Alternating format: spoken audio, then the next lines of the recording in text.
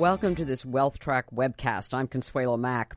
What to make of the market in 2019? Well, who better to consult than a great investor with over 50 years of experience and a 30-year track record of edging out the S&P 500 with less than market volatility. We have an exclusive interview with Hirsch Cohen, Co-Chief Investment Officer at ClearBridge Investments and a portfolio manager overseeing numerous private portfolios and retirement funds, including the firm's dividend strategies. Hirsch is famous for his 30-year tenure at the ClearBridge Appreciation Fund and more recently ClearBridge Dividend Strategy Fund. He's retired from both, leaving them in the capable hands of his longtime co-manager and now co-CIO, Scott Glasser. We've interviewed Hirsch Cohen numerous times exclusively on WealthTrack over the years, and you can access those interviews on wealthtrack.com. Of particular interest is the 2017 interview discussing his trademark dividend compounders strategy. We caught up with him for this WealthTrack exclusive. Hirsch, put this market into perspective for us. We've got a new year, volatile markets, the Fed is normalizing interest rates, an unconventional president, split government now, trade tensions. Put it into perspective. I think the market historically really dislikes uncertainty. And I think what we had in November and December was a great deal of uncertainty. And so coming into this year, it was my view that our view at ClearBridge that you needed two things. You needed some clarity on Fed policy, and you needed clarity on the trade, on tariffs and trade. It would appear that we now have some clarity on the Fed policy. They have paid attention to various signs of weakness in the economy, early signs of weakness, lumber prices, oil prices, home sales, car sales. And the Fed has definitely changed its tune from talking about a series of automatic raises. So that I think is one factor that's probably responsible for a good part of the recovery in January. The second part, the trade issue, I think you're starting to hear good soundings about it out of both Washington and China. I think that if it does get resolved favorably, I think the market will have lots of upside, and it will be able to resume its bull market. I think if things fall apart, if the U.S. walks away or China walks away, then I think you have to be very wary. And why do I say this? If you look back to the 1930s, there were two factors, and I think most economists would agree, two factors that turned a recession into the Great Depression. One was a Fed tightening, and second were the Smoot-Hawley tariffs, which shut down world trade. And so what do we have? What did we have in December that people were feared? We feared a Fed tightening, and we feared a trade war. And so I think maybe it would be an exaggeration to say it would have replicated the Depression, but certainly was not good news. So I think that the market is seeking clarity, doesn't like uncertainty, probably has more clarity on interest rates, and is seeking clarity and maybe starting to hope that it gets some on China. So I don't feel that the market going into November and December was egregiously overpriced. There were some areas where things were a little expensive, but it wasn't as if the whole market was like 1999. So no. No, that's interesting that you're saying that. You did not think it was egregiously overpriced, and you're speaking as a value investor. It was hard to find things that looked cheap, but it was also kind of hard to find things that were very overpriced. And you took a market that started to worry about when the president started calling out the Fed. I mean that's a terrible thing to do, is challenging the independence of the Fed, and the market didn't like that. And there's a lot of things that led, and then tax selling kicked in. There was a huge amount of tax selling. And then the program trading and the algorithmic trading all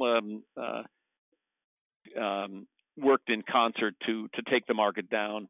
really sharply, and it took a market that hadn't really been overpriced in the beginning, but was not offering great values, to a market that got really pretty washed out. And it's interesting. The stocks that have recovered the most are some of the areas that were beaten down the most by tax selling. So energy, I think the financials are probably getting ready to do better. But I think the point is the things that are doing the best here are not necessarily the ones that were last year's early leaders, but are the things that got hit the most by tax selling. So this is a market that went from kind of reasonably priced with 3% interest rates to very probably underpriced at 2.75% 10-year treasuries. It's created some opportunities for you, do you think, and for investors in general? Definitely has created opportunities, absolutely. And Scott Glasser, who manages the Appreciation Fund and also was my partner for a long time in the Dividend Fund, I believe feels the same way. So I know we both did a lot of buying in the end of December, early January. Right. And, we've been talking about macro aspects to the market and the fact that the market seems to be very attuned to, the president, Fed policy, or what the president says about Fed policy, I should say, certainly what the Fed is doing. And do you get a sense that there's confidence in the Fed at this point under Jerome Powell, and that they are going to be cautious, and they're not going to do what the Fed did in the 1930s, which is over tighten? The empirical evidence is the market reacts positively reacted very positively once the Fed backtracked from this thing. It's interesting. The minutes of the Fed in December, from what I read, were much different from what the speech came out by Powell. So he did not give apparently did not give lip service to kind of what the Fed was saying about the uncertainties in December. So listen, the Fed. Yeah, I think so. I was a little disturbed by that 6 members of the Fed in December said, or in his speech in late December, I was disturbed by that 6 of them said there should be 3 rate increases next year. Well, why would you say that in advance? I mean, there are still so many, to me, obvious signs of hesitancy in this economy, and even weakness. So, does the market have confidence? I would say it's not on the same level that it had in Volcker, but what's the choice? I mean, what's the choice? Right. So, and talk about the economy, Hirsch, as far as the fundamentals of, how business is doing, business confidence, consumer confidence. I mean, what are you looking at? And obviously earnings, which drive stock prices. We have a terrific sort of economist strategist named Jeff Schulze, who he keeps a dashboard of things that would warn of a recession. And until maybe a week ago or 2 weeks ago, there were all 12 things that he keeps were fine. He came into me this week and said 3 of them had turned cautious. So that's still, it's not pointing to a recession, but it's just saying, listen, the economy definitely has some signs of things that we have to keep an eye on. And I'm going to go with that. I mean, I'm not an economist. I have a pretty good feel at extremes. Right. I'm not call. Listen, it's so much. It's an if-then situation, and I wrote that in my year-end letter too. If the Fed is reasonable, which they are being, if we get the China tariff thing settled in an amicable way that works for the benefits of both countries, then we avoid a worldwide slowdown. Then you have you avoid a recession. But if the companies we talk to, they're complaining about increased costs from the tariffs, supply chain disruptions, order slowdowns because people are unsure. So maybe there was a speed up of orders to try to beat the tariffs, and you borrowed from this year. So, I mean, there's so many factors going on, and that's why it's absolutely critical to get this tariff thing set. That's been my number one concern for well over a year and a half, and I maintain that as the number one issue.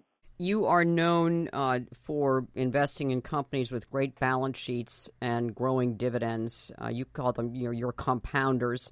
One of the most popular features on WealthTrack, since its 15-year existence, has been your Hirsch's Dividend Compounders list. So does investing in companies, and these are large cap companies, pretty well known, with great balance sheets and dividend growers, does that still make sense as a strategy, even with the uncertainty that we're seeing in the markets? Okay, it depends. I'll say this. It depends on what your risk tolerance, time frame, goals are in terms of stocks. So it is clear to me that some of the great dividend payers, like Procter & Gamble and Kimberly-Clark and Colgate, it's clear that the growth is very different, and the food companies, very clear that the growth is very hard to come by for these companies. However, right. My guess is that the dividends are very good relative to risk-free alternatives. The dividends are good. The dividends will continue to be raised. We hope but at much smaller increments than they used to be. So the answer is if you're looking for high growth, I mean, these are not the high momentum stocks. There are many dividend companies which are having very explosive growth now. Things like Raytheon or Merck in the drug sector. But overall dividend growth is I think dividend growth is a terrific core for people. A great core concept for people to own, and then around that you can build your other things. Then you can own your biotechs, and you can own your high tech companies that don't pay a dividend. But it just seems to me that you have to balance these things. I've always liked a really hard core of the great dividend payers, and so I'm not as concerned now. It depends if you're what age you are and what your goals are. Do I think the dividend growers make sense for any age? Yes, but I think maybe you would put less of an allocation for people in their 20s and 30s to the extent they can save. Then they would have the higher growers would have come to be called momentum stocks. So I think it's a balance. Look, dividends are going to be great. Dividends are going to be great 50 years from now. They were great 50 years ago. In between, you have these periods when they fall out of favor. But I think it has been discovered by investors that dividends are a great way to prepare for saving and retirement. So yeah, I think they're great. Are they as attractive as when you had blue chip companies paying 4 and 5 and percent and greater back in 2009 and 2010? It's not as attractive, but there will be a small compounding effect for the more conservative ones, maybe a larger compounding effect for some of the other ones. I mean, you have big companies that have raised their dividends by 10, 15%. You had compound dividend growth. You had dividend growth of 2 years ago of 13% for these big stocks. That's terrific. It's going to slow because earnings are likely to slow. I think that's my answer. You are a worrier, and so are you more or less worried now than you were, let's say, a couple of years ago? I mean, just put your worry meter into perspective. You're more worried, and because of the fear of tariffs, because the political situation is so unbelievably divisive. A government shutdown is symptomatic of how can there be 50 people on one side of the aisle who all think the same and 50 people on the other side who all think the same and the opposite. Where are the statesmen and women? It's not, you think about 50 years ago and you had Tip O'Neill and Everett Dirksen and Jack Kennedy, and they would get together. Lyndon Johnson would lock the door and give them coffee until they wouldn't let him out of the room to go to the bathroom until they reached an agreement. Where's the agreements now? So I'm more worried. Listen, Larry Fertig, who was the syndicated columnist for the Scripps Howard newspapers in the 40s, was a dear friend of mine. He's much older, and we used to play tennis back in the 1970s. And I remember in 1974, he would say to me, "Hirsch, I'm buying this." I said, "Larry, how can you buy this? Look how bad the world." He says, "Hirsch, I've been doing this since the 1920s. There's always something to worry about." So yeah, there's always something to worry about. Here's the question: has the market discounted at all? And I think at the end of December, the market had discounted some pretty bad stuff. The higher you go without any resolution of things, then you should get more worried. Couple more questions. One, as you mentioned, the algorithmic trading. We have really a critical mass of several $1 trillion now in index funds. Are you seeing any impact in periods of volatility, the market being tested with these these computer programs. You scratch your head until you realize what's going on. You scratch your head at the moves, the sudden moves, and I'm watching the market, minute by minute, and just not that I invest that way, but it's just, that's the addiction that I suffer from is to this stuff. And when I see the moves, and after a while you start to see, well, yeah, the market's up. Yeah, they'll come in and they'll knock it down here. And it means nothing. It means nothing except what it does is upset people. And so it just, I don't know. I've been in favor of like a penny a share transfer, something to slow this down so that you don't scare the daylights out of people. Do you think that, but do fundamentals still seem to matter? I guess that's what I'm driving at, as opposed to momentum. Yeah. But not day to day, not week to week. But great companies will, the fundamentals will matter a great deal going forward, and always have and always will. I think for the average investor, I think you shouldn't be watching it every day like I do. It just makes you crazy. And what's the point? So the point is you look for periods of market weakness. There's one of two ways to do it. You look for periods of severe market weakness, you hold your breath, and you buy some stocks, and you hold them for long periods of time, or you dollar cost average. That way you ignore all this stuff, and you ignore all these short-term things. But if you look how many people and funds didn't make money last year, lost money. It's very hard to compete against these short-term, these very, very short-term moves, and so yes, it exacerbates the moves, exaggerates the moves, but for the average person, look for the opportunities in that. Final question. We always ask our guests at the end of every interview for Wealth Track if there's one investment we should all own some of in a long-term diversified portfolio. Where's the opportunity for a long-term investor in the market? What would you pick? I think a diversified portfolio of dividend growers makes a lot of sense. That in 2009, and I would have said it in 2010, 11, 12, 13, 14. I still believe it, and I just think it's a good way to do it. I think I think the move from active to passive has become very popular. But I think there are active funds that do a really good job. And here's the key. I think, Consuelo, sometimes there are active funds that I know, the appreciation fund, for example, I'm mentioning it, that Scott runs and I ran for many years with him. People tend to stay on the train.